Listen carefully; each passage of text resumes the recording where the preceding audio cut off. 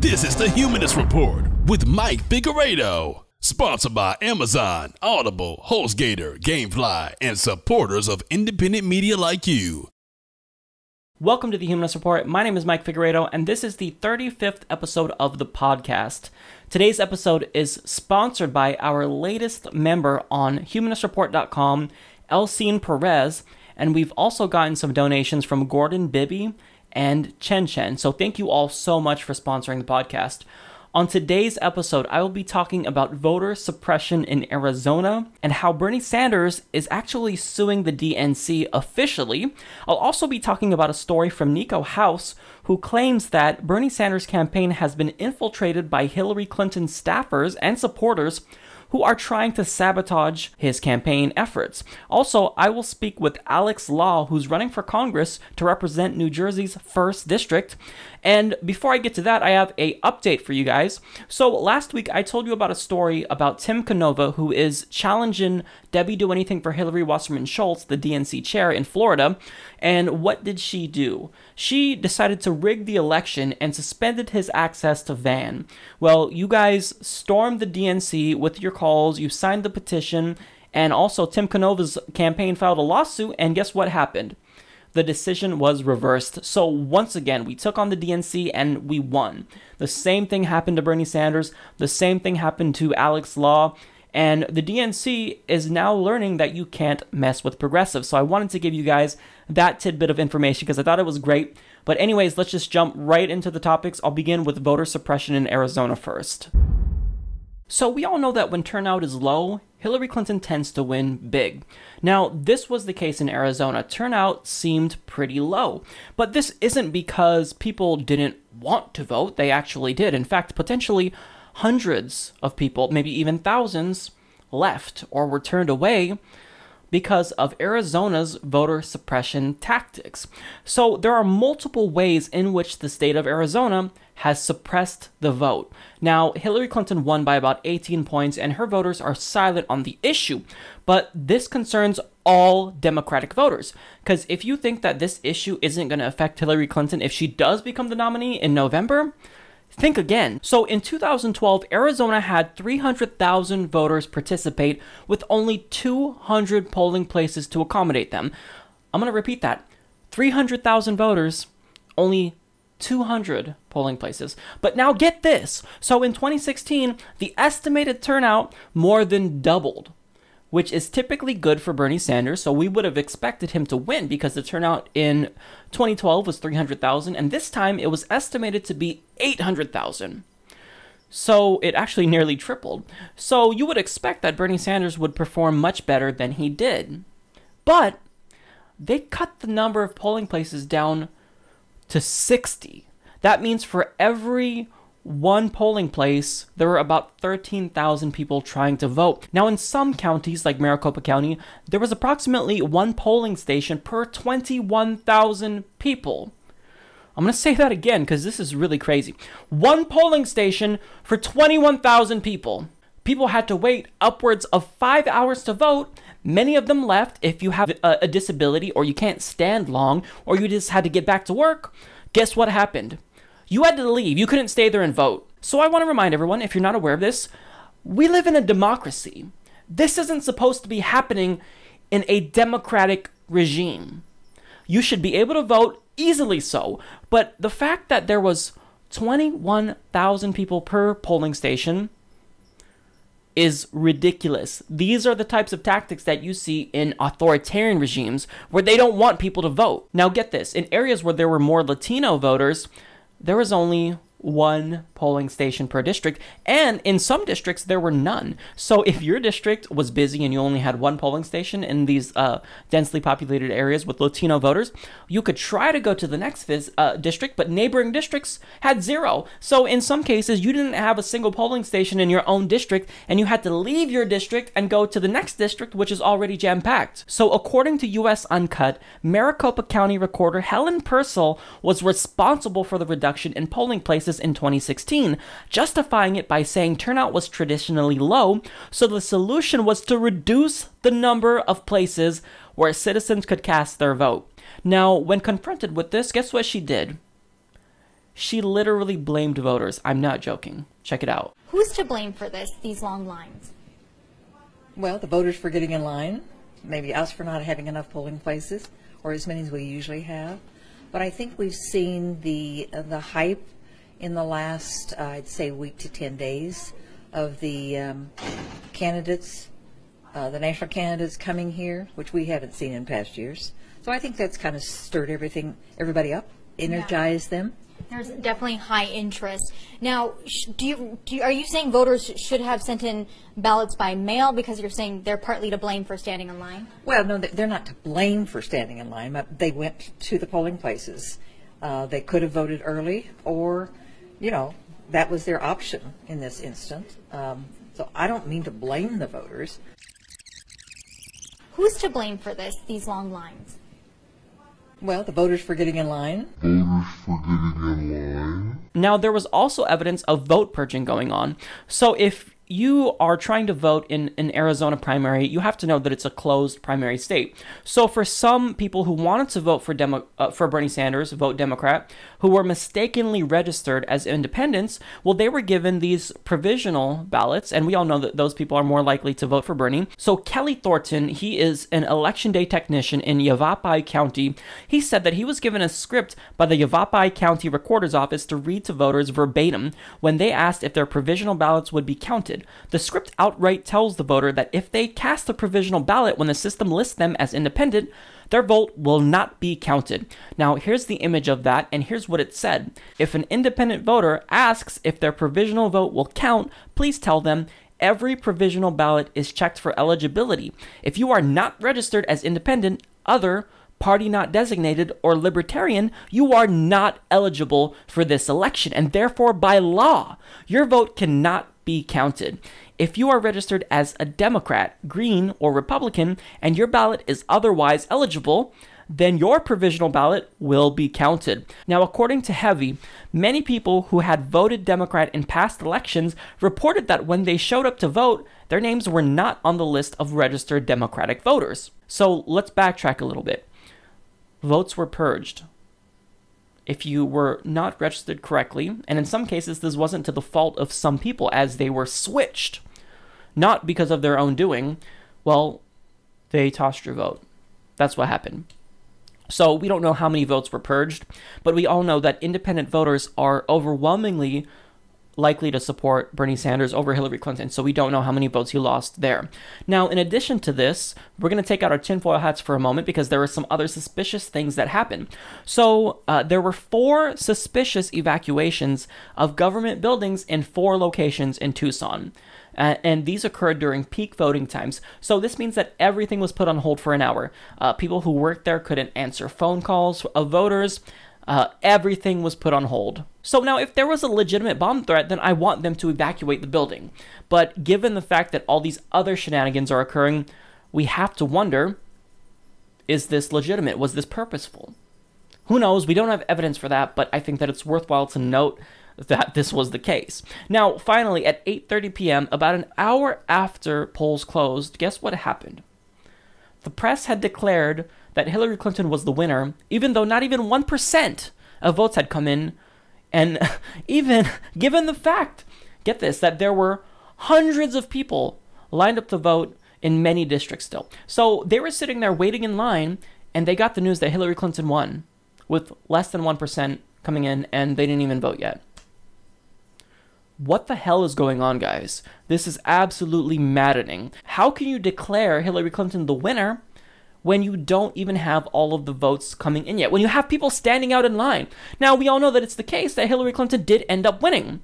Maybe because of these voter suppression tactics in Arizona. And if that's the case, then that's bullshit. And Hillary Clinton can be happy now, but again, it's going to come back to bite her in the ass in November against whatever Republican she runs against if she does become the Democratic nominee. But the fact that news outlets would have the audacity to declare Hillary Clinton the winner when people are still voting and you don't know how they're going to vote, that's messed up. That's some bullshit right there. So now, here is Bernie Sanders' response to all of this madness. We got an email last night from a woman in Arizona who was waiting online for 5 hours to vote. For 5 hours to vote. Now, whether that whatever the cause of that problem is, people in the United States of America should not have to wait 5 hours in order to vote. We do not know how many thousands of people who wanted to vote yesterday in Arizona did not vote. We don't know if they wanted to vote for Bernie Sanders, Hillary Clinton, Donald Trump, or whoever. We don't know that. But in the United States of America, democracy is the foundation of our way of life. People should not have to wait 5 hours to vote. And what happened yesterday in Arizona is a disgrace. I hope that every state in this country learns from that and learns how to put together a proper election where people can come in and vote in a timely manner and then go back to work. Now, here's what you need to do. We need an investigation. Sign the petition. Thankfully, it already garnered over 100,000 votes, or signatures, excuse me. So, it will be the case that the White House is going to have to address this, but we still need to keep on piling it on, because the more signatures it gets, the more recognition and notoriety that it's going to get. So we don't need the Obama administration to take its sweet time. We don't want to delay. We need to sign, even though it's surpassed its threshold, to show him that we want a response now, that we want an investigation. This is absolutely insane. Not only did Arizona brazenly attempt to suppress the vote, but the individual responsible for this blamed voters. I feel like we are living in the twilight zone, and this isn't reality, because these people, they can't be this dumb. I mean, if you're going to suppress the vote and you're going to try to limit Latino communities from voting, you'd think they would at least be a little bit less open about it, but they don't give a damn. They don't care about you. This is supposed to be a democracy, and this is happening right in front of our eyes. Let me tell you this. If you are in Arizona, you should be right in front of your county courthouse or county clerk's office protesting with a sign calling for an investigation, because this is outright maddening. This is insane. And everyone across the country should be extremely frustrated with this, because again, even if you're a Hillary Clinton supporter, don't think this isn't going to hurt your candidate's efforts as well. Voter suppression overwhelmingly hurts the Democratic Party and their voting blocs. But even if it's the case that voter suppression harmed the Republican Party and their voters, we should still come out against it, because this is wrong. We live in a democracy, and it shouldn't be this difficult to vote. In December, the DNC suspended Bernie Sanders' access to Van because they claimed that one of his staffers had breached Hillary Clinton's voter data files. Now, this staffer, we later found out, was supplied to Bernie Sanders' campaign by the DNC, but nonetheless, time and again, this has been a go-to strategy for the DNC, and they're not really worried about whose voter file data are breached and whatnot, because Bernie Sanders' campaign claims that their voter files was breached by the Hillary Clinton campaign, and nobody did anything about that then. And also, Hillary Clinton breached Obama's voter data files in 2008, one of her staffers did, and nothing was done about it. And furthermore, the DNC has cut off Tim Canova's access to Van in Florida and Alex Law's access to Van in New Jersey. So this is a go-to strategy for them to try to stifle the campaigns of progressive challengers to the establishment candidates that they love so much. So I've got an update for you guys on that story.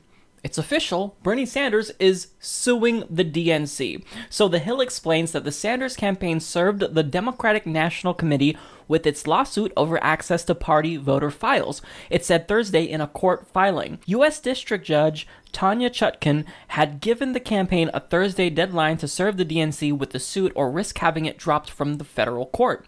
In the new filing, the campaign said the two sides continue to engage in cooperative discussions in their efforts to resolve the pending litigation and will keep the court updated on those discussions. Now, the Sanders campaign said, "We are dealing with the DNC on an issue where we felt that they did not deal straight with us from the beginning. So the reason to keep this in place was to make sure Senator Sanders is treated fairly in this process," the source told The Hill.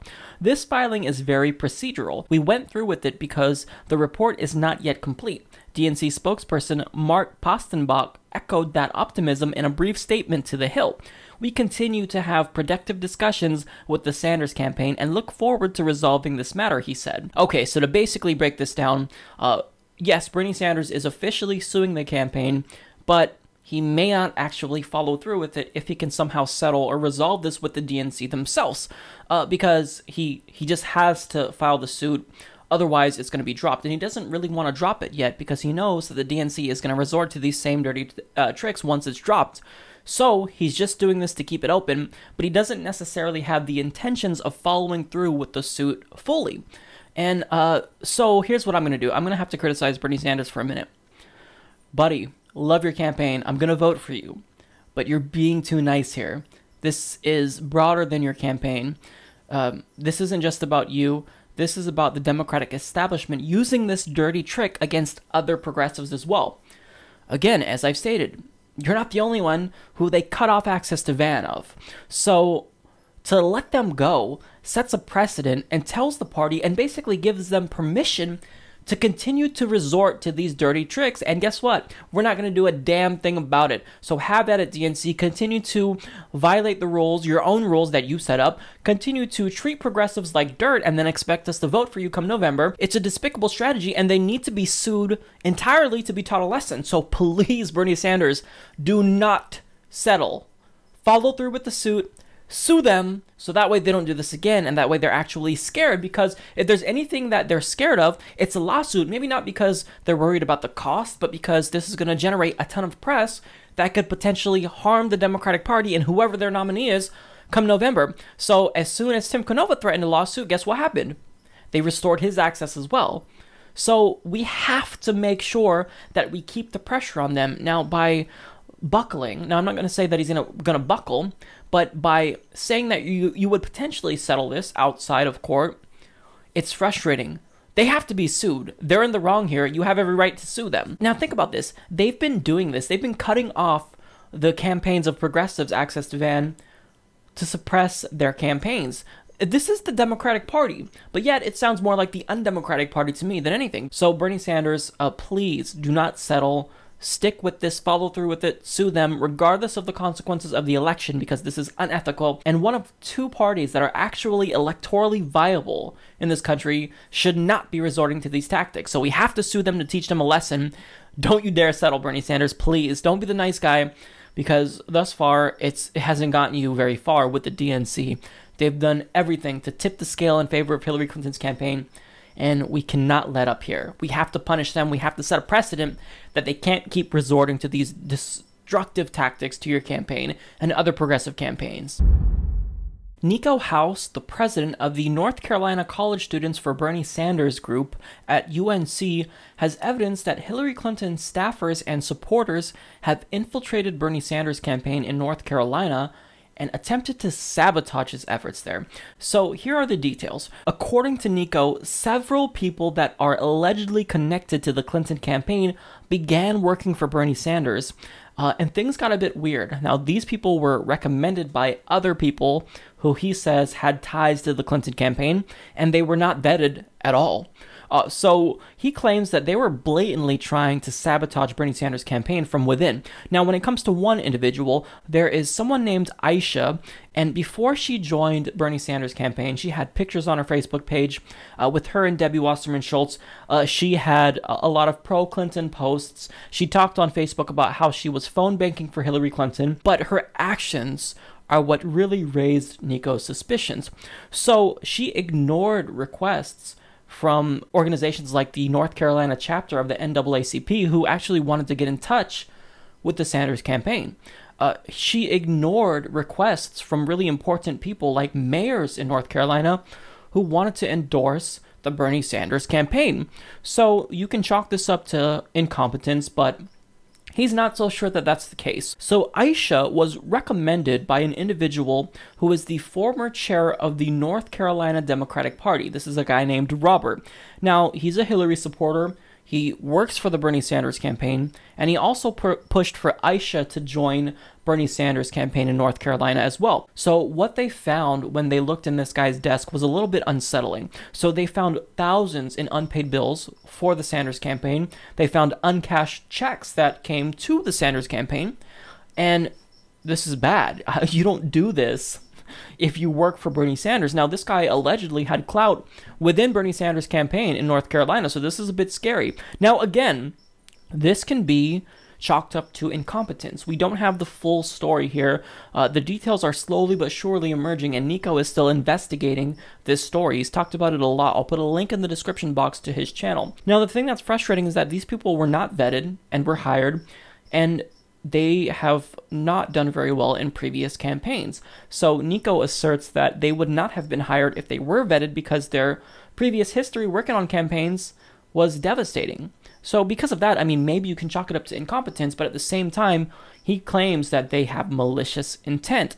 So here's the thing. Either the Sanders campaign hired a bunch of incompetent people, or they actually do have malicious intentions. Now, we need to take a step back and be objective here for a second. So the Clinton campaign might not be connected with this. There are Democratic establishments in every single state who have a vested interest in getting Hillary Clinton into office. So you can't necessarily attach that blame to Hillary Clinton. And even when it comes to the Democratic establishments in each state, you can't necessarily attach blame to them. Because even if these people were trying to sabotage Bernie Sanders' campaign from within, it could be the case that they were just doing it on their own accord if it is the fact that they were trying to do this. But we have to take into account the fact that we haven't heard from these people. They haven't defended themselves as of yet.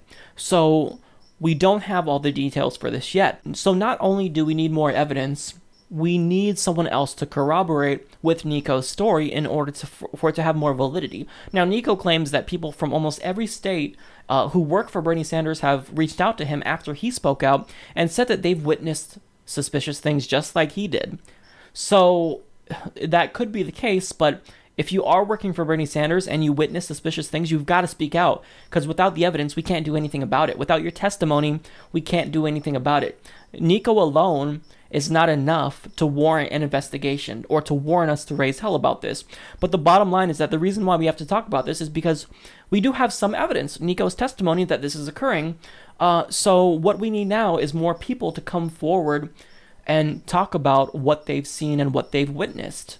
So the point of me sharing this is not to get you to freak out and raise hell, but I want people to be aware. If you work for Bernie Sanders, of this possibility, you have to be cognizant of people coming into the campaign that weren't vetted with malicious intentions.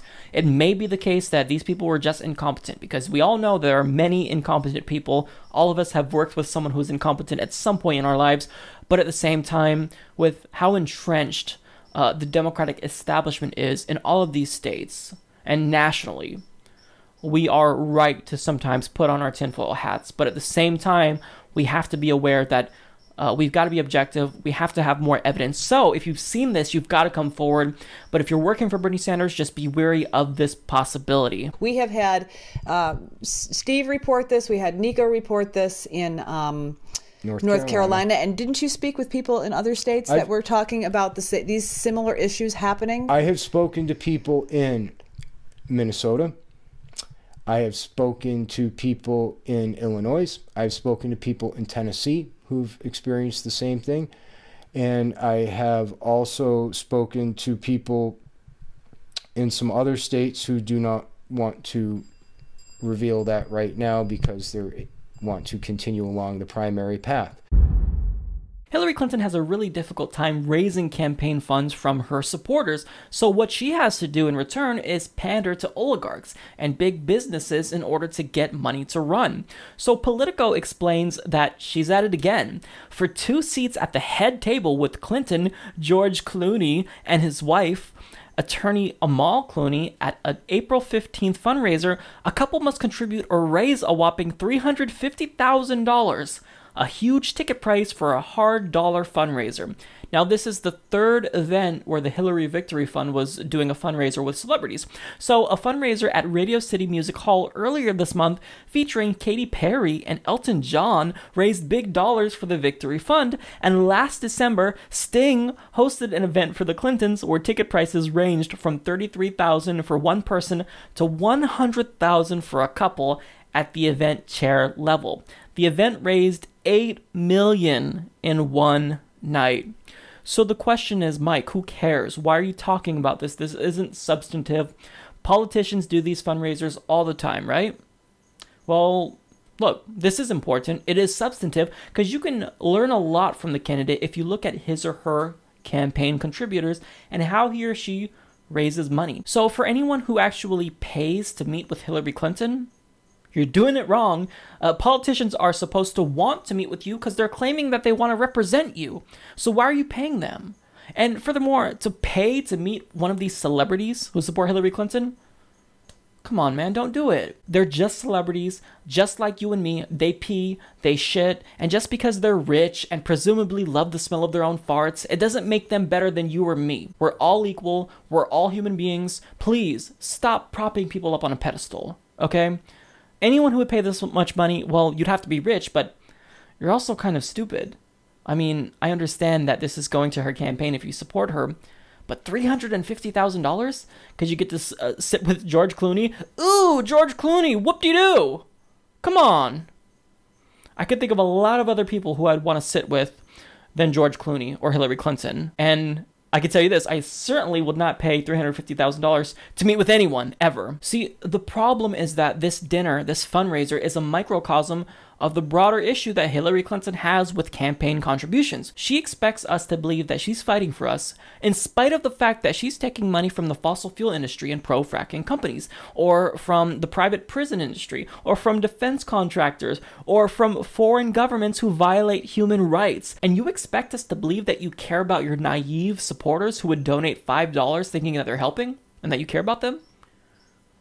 It's shameful. It's so shameful. Look, if you want to spend money on a political campaign, it's better spent helping out down-ticket Democrats. It's okay if you like centrist candidates or if you like the establishment, but send that money to a down-ticket Democrat, not Hillary Clinton. She has money from the billionaires and the millionaires and big business and all these idiotic celebrities who probably couldn't name a single policy position that they think Hillary Clinton is better than Bernie Sanders on. So Hillary Clinton is definitely fighting for someone. I'm not saying she's going to get in there and not do anything. She's fighting for someone, all right. But it's not going to be you. It's going to be her rich buddies. So the internet is going crazy over allegations of a potential Ted Cruz sex scandal with 5 different women.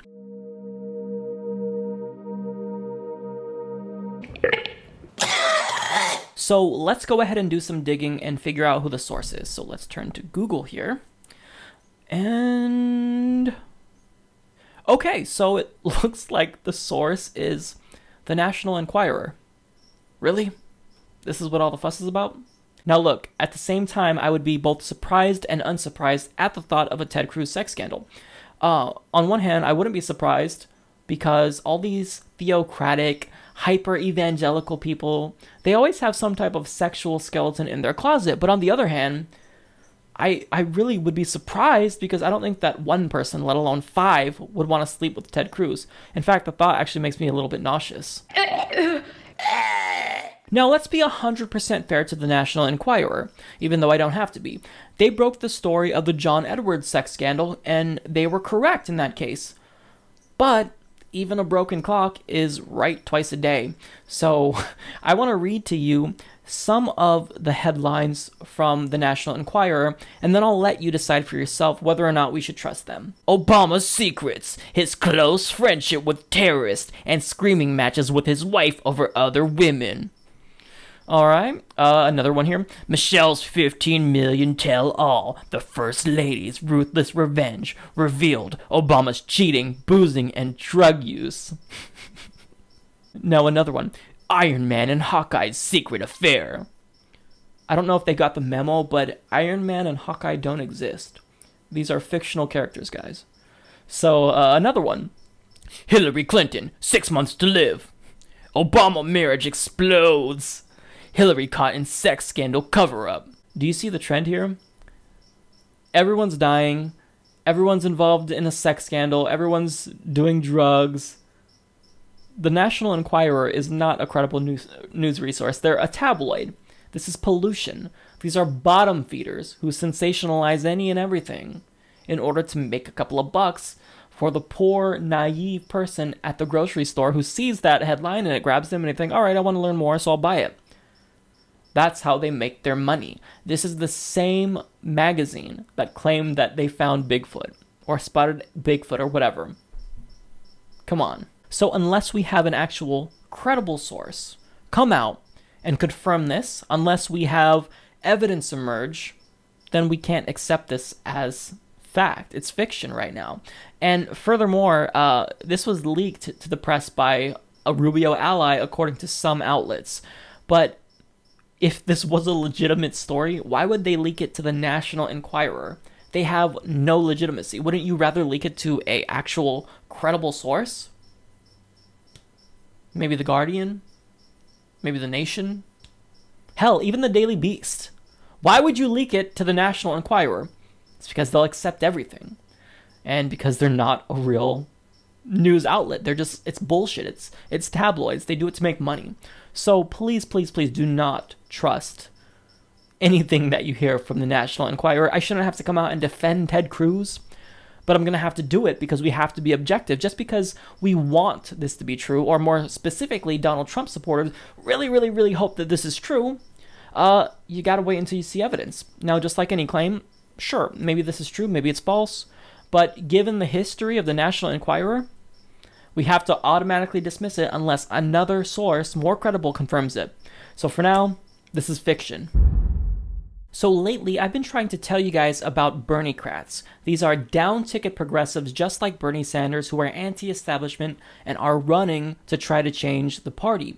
So I told you about Tim Canova and others. I haven't gotten to all of them, but I've got a new one for you guys that's pretty exciting. So Alex Law is a progressive Democrat running for Congress, and he's been on the campaign trail for 18 months. Now, even before Bernie Sanders made it a thing, Alex decided only to raise funds from small donors. He doesn't have a super PAC and isn't taking money from any corporations. Now, his campaign has knocked on more than 50,000 doors, and he's knocked on over 10,000 doors himself. So he's given his establishment opponent a run for his money. Now, if elected, Alex Law would be a game changer for the Democratic Party, and his campaign is very important for our political revolution. So I was excited to have the opportunity to actually speak with Alex about his campaign. So Alex, if you can go ahead and tell my viewers a little bit about yourself and why you decided to run for Congress at such a young age. Well, thank you for having me on the Humanist Report. Huge fan of the program. Thanks, man. And this campaign, it really started in a very small, humble way where some friends and I were sitting watching the news. At the time, Congress was at a total standstill.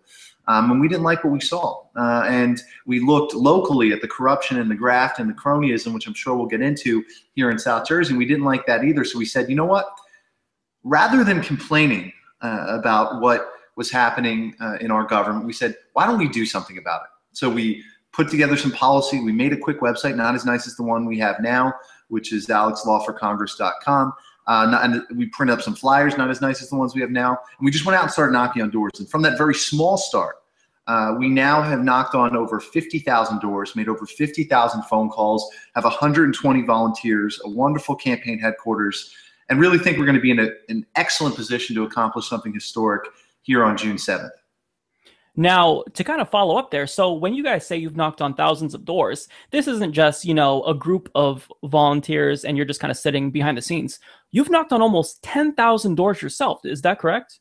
That is correct. So I've knocked on now this week. I crossed the 10,000 door threshold. I also crossed the 1,000 miles of door knocking threshold in the last 8 months. So I'm personally out there on the front lines with my team knocking on doors. Just today, I spent about 2 hours knocking on doors in a small town called Haddon Heights, talked to a bunch of wonderful people. And the amazing thing is, in this district, in this election, my opponent is tremendously unpopular. And about 95% of the people that I talk with are extremely excited about our campaign, the fact that they have a real Democratic alternative to this Democrat that had been representing them, that has voted with Republicans more than any Democrat in the state of New Jersey, that's taken over $10,000 from Donald Trump to fund his campaign. They're excited about us. So our challenge isn't convincing people. Our challenge is making sure that we reach enough people, and we're going to work as hard as we can to do that. Now, I want to ask you the easiest question that you're going to get so far. Okay. So, and I'm going to give you more time for this one because you're going to have a lot to say, I'm assuming. So, when it comes to your opponent, Donald Norcross, can you just explain why you're better than him? So, Mr. Norcross, he's part of a family, the Norcross family, that has created a political machine here in South Jersey. Really the epitome of everything that Bernie Sanders is running against. People that exist because of big money in politics, because of pay to play, because of cronyism and graft and corruption. And he has been basically appointed to every office that he's had. Mr. Norcross, since he's been in Congress, has voted with Republicans, like I mentioned, more than any Democrat in the state of New Jersey, almost combined, with huge votes with Republicans on things like the Keystone Pipeline, like expanding defense contracts for his campaign donors like Lockheed Martin, going against the president on the Iran deal, going against the president on the refugee bill, which I think really speaks to who we are as a nation. So he's been tremendously disappointing. And what I would say, too, is his machine, this political organization, right here in South Jersey, the 1st District, it's the only place in the United States of America, the only place that since I've been alive has not had a single bill that's become a law written by a representative of the 1st District. It's the only place. And although Mr. Norcross has only been in there for 1 term, hopefully his last term, the previous congressman, Rob Andrews, was part of that machine. He was actually asked to leave Congress because of corruption allegations. So this is something that we're very familiar with here in South Jersey, something that I think South Jersey has been waiting for someone to fight back against it in a meaningful way, and that's what this campaign is doing. One thing that has been a consistent trend with the new generation of progressive Democrats like yourself and Tim Canova and Bernie Sanders is that the DNC is doing everything they can to shut down your guys' campaigns. So as all my viewers know, I reported on this, Tim Canova's access to Van was cut off. And also this same thing happened to you last year as well. And also there's some issues with the ballot in your state. So I just want to ask, do you think that the Democratic establishment in New Jersey is trying to suppress your campaign? And if so, how has this been the case? Well, 100%. Look, the establishment is not does not like when a young person with good ideas, passionate, positive politics comes on the scene and says, you know what, I'm not going to play the political machine game. I'm going to get in there and actually try to help people, put people first. Because a fundamental idea in our campaign is something that Teddy Roosevelt said a long time ago. He said, when we rule ourselves, we have the responsibility of sovereigns, not of subjects. And we really firmly believe that we, all of us coming together, are really saying enough is enough. And that's what Bernie Sanders' campaign, I think, has fundamentally been about. Now, here in New Jersey, how have they been trying to make it difficult for us? Well, yes, as a lot of people have been outraged about what's going on with Tim in Florida, and I've spoken with Tim's campaign, and we've been helping him with some of the solutions that we've come up with, in that this happened to us over a year ago. We were the first person to endorse Bernie Sanders that was running for federal office. We were on the scene first, and New Jersey's Democratic Committee denied us access to the van. And our wonderful supporters, people like are in your audience, called them hundreds of times, probably thousands of times, forced them to give us an answer, because at first they were just ignoring us, refusing to either deny or not or give it to us. And because of this enormous commotion that we created online and with phone calls, the CEO of Nation Builder, the CEO of another company called L2 reached out, and they set us up with L2, which is a wonderful data company that actually offers the same thing as Van, except a little better in my opinion. So we've been using that for our data solutions, which has been great. Now, you mentioned the ballot issue. Now, this is a huge thing. And this is something, by the way, that I know a lot of your viewers are fans of Bernie Sanders. The work that we've been doing around this ballot issue, which I'm about to describe, has alerted Bernie Sanders to a huge vulnerability that he has here in New Jersey. And because of the work that we're doing, because of the money we put into the lawsuit that is currently active against the clerks here in New Jersey, his campaign has been made aware of some secret rules that would have put him in a very unfavorable ballot position. So let me explain it as quickly as I can, because it's about as unsexy of a topic as there is, but it's actually fundamental to our democracy. So you have your ballot in New Jersey. Unlike a lot of other places, you have the people, the office in rows, and then the people's names out in the columns. So what happens is they were doing, I found out that the machine, the establishment, had won the random drawing for column 1, the most important column, every year since we could find records for it. So I said, how is that mathematically possible? Yes, not every year did they have a challenger, but many years they did. How could they win every single time? So and all of this is outlined in detail on alexlawforcongress.com. Now, eventually we basically found out that they have 3 separate drawings for 3 separate classes of candidates. Now, none of these rules are public. They don't let anyone know how this procedure works, what forms, anything, nothing. All of it is secret. And to me, it really feels like, the book Animal Farm. All animals are equal, except for pigs are more equal. And it revolves around something that we have here in New Jersey called freeholders, which are the county officers and people that are bracketed with freeholder candidates go into drawing number 1, and then other freeholder candidates go into drawing number 2, and then everyone else goes out into drawing number 3, including Bernie, if he doesn't get freeholder candidates, which we're working with now to make sure he has freeholder candidates in every county in New Jersey, to compel these clerks to put us into column 1. So they have been obstructionists every which way, from local Democrats clubs making up and hiding their rules, to the clerk with the ballot, to the van. But we're persevering. Quite honestly, we've been ahead of the Norcross campaign every step of the way here in New Jersey. And we think we're ahead right now coming into June 7th. For all of my viewers who don't really know the importance of ballots, see, your positioning on a ballot sometimes can make or break your campaign. Individuals will vote based on ballot positioning. So if you're just all the time by ballot, it's just terrible. So this is fundamental. It's make or break. So this is why this is so important for Alex and Bernie Sanders. So getting on the topic of Bernie Sanders, so seeing that most of my viewers are familiar with Bernie Sanders, I figured it would be a good idea to kind of discuss your policy positions, just a general overview, and how they relate to Bernie Sanders, or maybe how they're different. Can you just kind of give us the rundown? Because you're a true progressive. Yeah, no, and I appreciate that. Like I said, we endorsed Bernie on day 1. We were the first ones in New Jersey to do it, something I was very excited, very proud to do. And this was well before his rise in the polls and people sort of rallying to his wonderful campaign. At the beginning, it just came down to a very simple idea that he, unlike Hillary Clinton, walks the walk to his talk of campaign finance reform.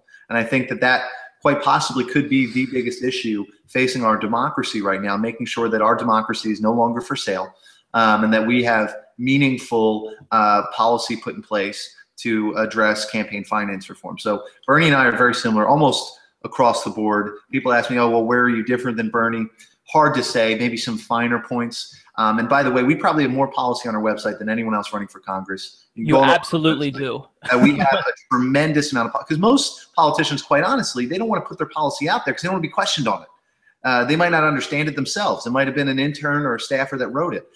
With my team, I wrote every single piece of the information that's on the website. I live and breathe this stuff. I love politics. I love policy solutions. And we have a ton up there. And I think a lot of it you'll agree with. We talk a lot about the idea of student loan reform, how important it is. Because right now our banks are borrowing at less than 1%. Our students are borrowing at upwards of 12%. So we're turning our banks into charities and our students into profit centers. This is not okay. I gave a talk just a week ago, and a young man stood up and he said, Alex, I've been paying my student loans for 10 years. I haven't paid a penny of principal yet. And that's just, it's crushing. Generations of people are being saddled with debt that they have no bankruptcy protection for. Absolutely horrible. We can reform that. We talk a lot about the incarceration issue that we have in the United States. We have a creed, an American creed that says the land of the free, but the American deed does not match the American creed, and that we imprison more people than any country in the history of the world. And disproportionately, it's young African-American males. So we can address that by getting rid of the horrific, ridiculous, horrible, every piece of empirical evidence shows it doesn't work, mandatory minimums. We can legalize things like marijuana, change our idea of how we deal with drugs in our society from punishing, which does not work. It's proven it doesn't work. It's almost been proven at this point that it was a Nixon-era policy to repress African-American and minority voting. To treatment. So if people have a problem with whatever kind of substance, rather than throwing them in jail, they get out in 60 days, they go right back to the place where they had problems. We deal with it with treatment. So from issues like that to sustainable energy. Look, Morocco, wonderful country. No reason that Morocco should have the biggest solar plant in the world. The United States should be leading the world in this kind of technology. It becomes a net export for us, becomes a job creation source. So we talk about a lot of policy. Those are a couple big ones that I talk about often, but happy to answer any questions that you have. Sure. So I think that everything that you said encapsulates why you're important, or your campaign, is so important, not just for the 1st District of New Jersey, but for the entire United States. Like, for example, I'm someone who has a tremendous amount of student loan debt. So if you get in Congress, you can produce policies and be part of policies that will help me as well. And this is the same thing for all of my viewers. So this isn't just important for New Jersey. I mean, this is a political revolution. This is nationwide. And I'll tell you, the biggest thing that I love about your campaign is that you do not take corporate money. So I kind of want to get into the specifics of campaign finance. So I know you support campaign finance reform, but can you speak to the specifics on that? Do you support public funding of elections? Like, what is your ideal goal for that? Well, I think first we got to get the untraceable dark money out of politics. Unfortunately, that will probably require a constitutional amendment, which at soonest would be 2 years away. But we shouldn't be discouraged because there is major things that we can do right now without that constitutional amendment. The first thing being comprehensive pay-to-play legislation. And what I mean by that, when a business has government contracts in an area, they should not be allowed to contribute to the politicians that control those contracts. And we talk about campaign finance reform on the macro, big national level, but the reality is our democracy is bought and sold every day on Main Street in the small town that you live in because of pay-to-play politics. And we can address that right now. We can address it on a national level, federal, congressional act. We can address it at a state level. We can address it at a county level. We can even address it on a town level. And some towns across the country have already started to do that. A great organization to check out about policy that is starting to be implemented in small towns across the United States is represent.us. And they've been working with people, getting them educated on how to do this to make sure that your town does not have that kind of pay-to-play politics in it. So I think that's something that we can do right away to solve those problems. That sounds fantastic. So one thing that I want to talk about is climate change. So you are someone who I can trust will get into Congress and actually fight for to stop climate change because you're not taking money from the fossil fuel industries. And that's not the case with progressives who like to get things done like Hillary Clinton. So I can trust that you will actually do something about it. But when you get in there, what can you do to really galvanize support within Congress? How do you plan to take on climate change? Well, so there are a couple questions in there. The first thing I want to tell you guys, and this is something I think a lot of your viewers will be interested in. We've spent just about zero time talking to rich people about donations. Our campaign has been entirely 100% funded by small donations, by people being compelled to come to our website, like what they see, giving us money. Our campaign, right? You look at how much congressional campaigns cost, $1 million, $500,000, $2 million, whatever. We're going to run this campaign for less than $60,000. And we're going to prove that this model of low dollars, high people, high volunteer engagement, high in-person talking to voters can work. And then we're going to teach people all across the country how to do it. So on top of the policy solutions that we'd like to see to get big money out of politics, we're going to show people how to compete without those kind of big dollars. And we're doing it right here against the most well-funded Democrat in the entire state of New Jersey, and we're winning. So we're going to do that, and it's powered by people like you coming on over and giving us 10, 20 bucks, because every one of those donations allows us to go knock on more doors, talk to more voters. Okay, so now let's get to climate change and that entire issue. Look, there are Democrats in Congress like my opponent who take money from Exxon, and then when the vote comes up, the Democrats were sure that they were going to vote against the Keystone Pipeline or vote for major EPA increases to make sure that there aren't the kind of emissions that are ruining our planet. And then they turn our backs on us because of the campaign contributions. We got to get those people out of there. We need to make sure that people are in Congress that not only understand that this is a moral imperative, which it is, and I think most progressives, if not 100% of them, agree with that, but understand that sustainable energy, that smart environmental policy is an economic imperative for the United States. We have an opportunity to lead the world in technology that virtually every country on earth needs. And we're turning our back on that. The way I explain it to people is, look, if you have two assets, asset A, asset B, no matter how much money you pour into asset A, it's going to keep getting more expensive. And then you have asset B. Every dollar you put into asset B gets less expensive for you to buy. Everyone picks asset B. Yet for some reason, as a nation, we're picking asset A. And the reason, of course, is Exxon and lobbying and all that kind of stuff. So we got to change that culture. You bring up so many good points. One thing I kind of want to get back to is when you talked about how your campaign is being run with about $60,000. This is a brand new model because everybody makes the assumption that if you want to get into politics, if you want to run for office, well, you better cozy up with the corporations and, the millionaires and the billionaires. Otherwise, you can't get in. That's not the case. You've proven otherwise. Like, you have changed the game. Well, hopefully, and right now people are looking to us as sort of the experiment, right? And Right.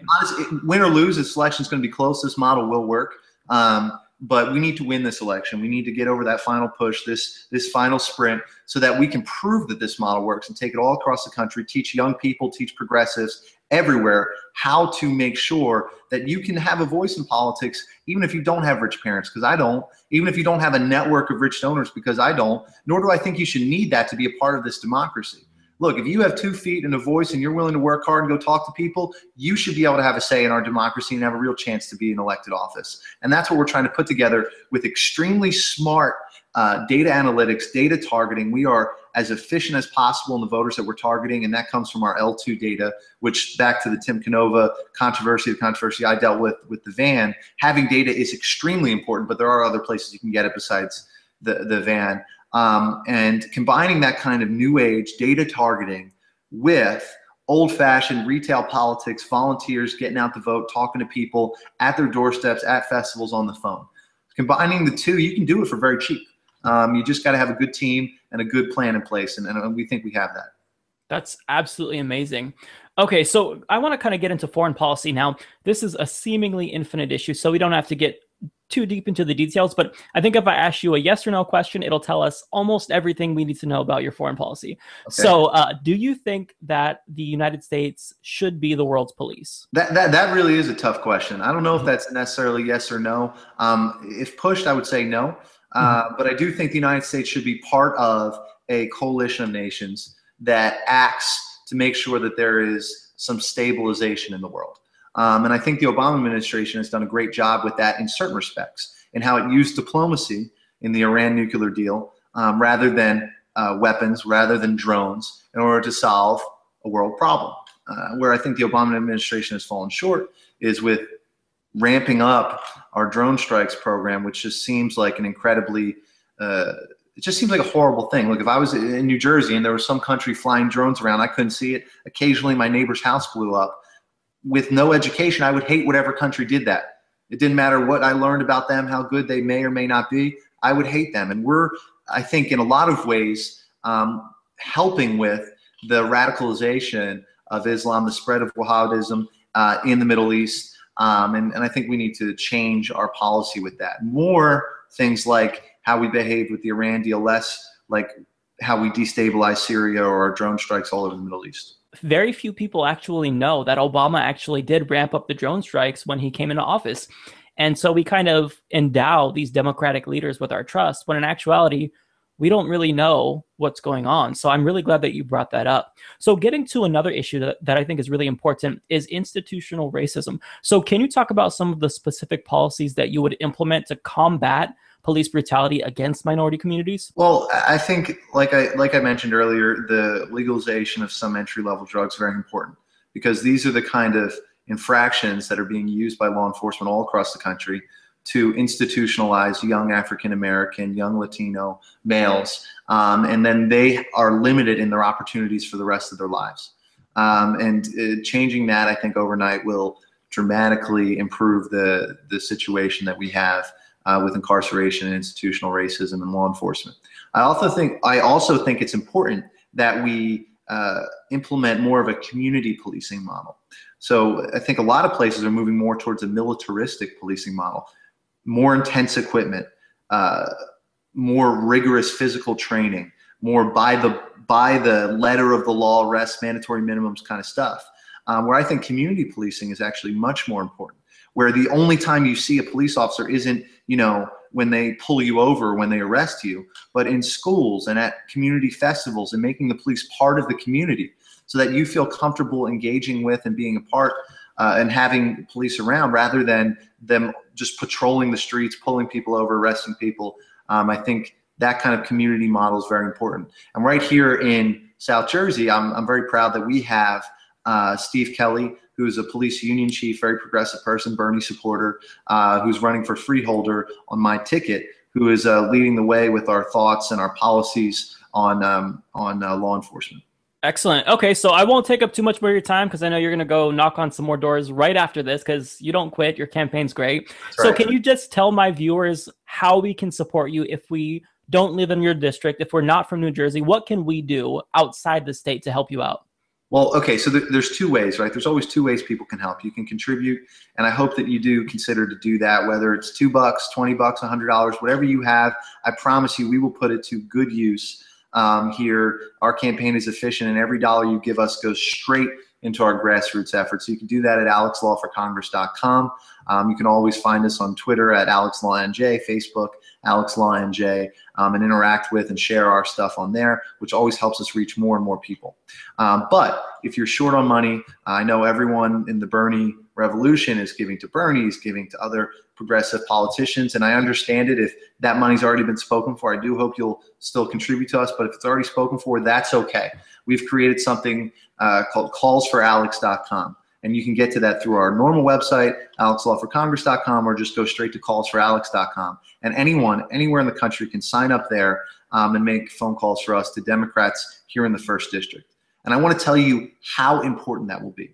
This election in our district, there is 174,000 Democrats. In the last election, Mr. Norcross, for all his power and money and influence, he got 18,000 votes. In this election, because of how close it's going to be, how competitive it's going to be, even in a presidential year, the winner will likely get between 15 and 17,000 votes.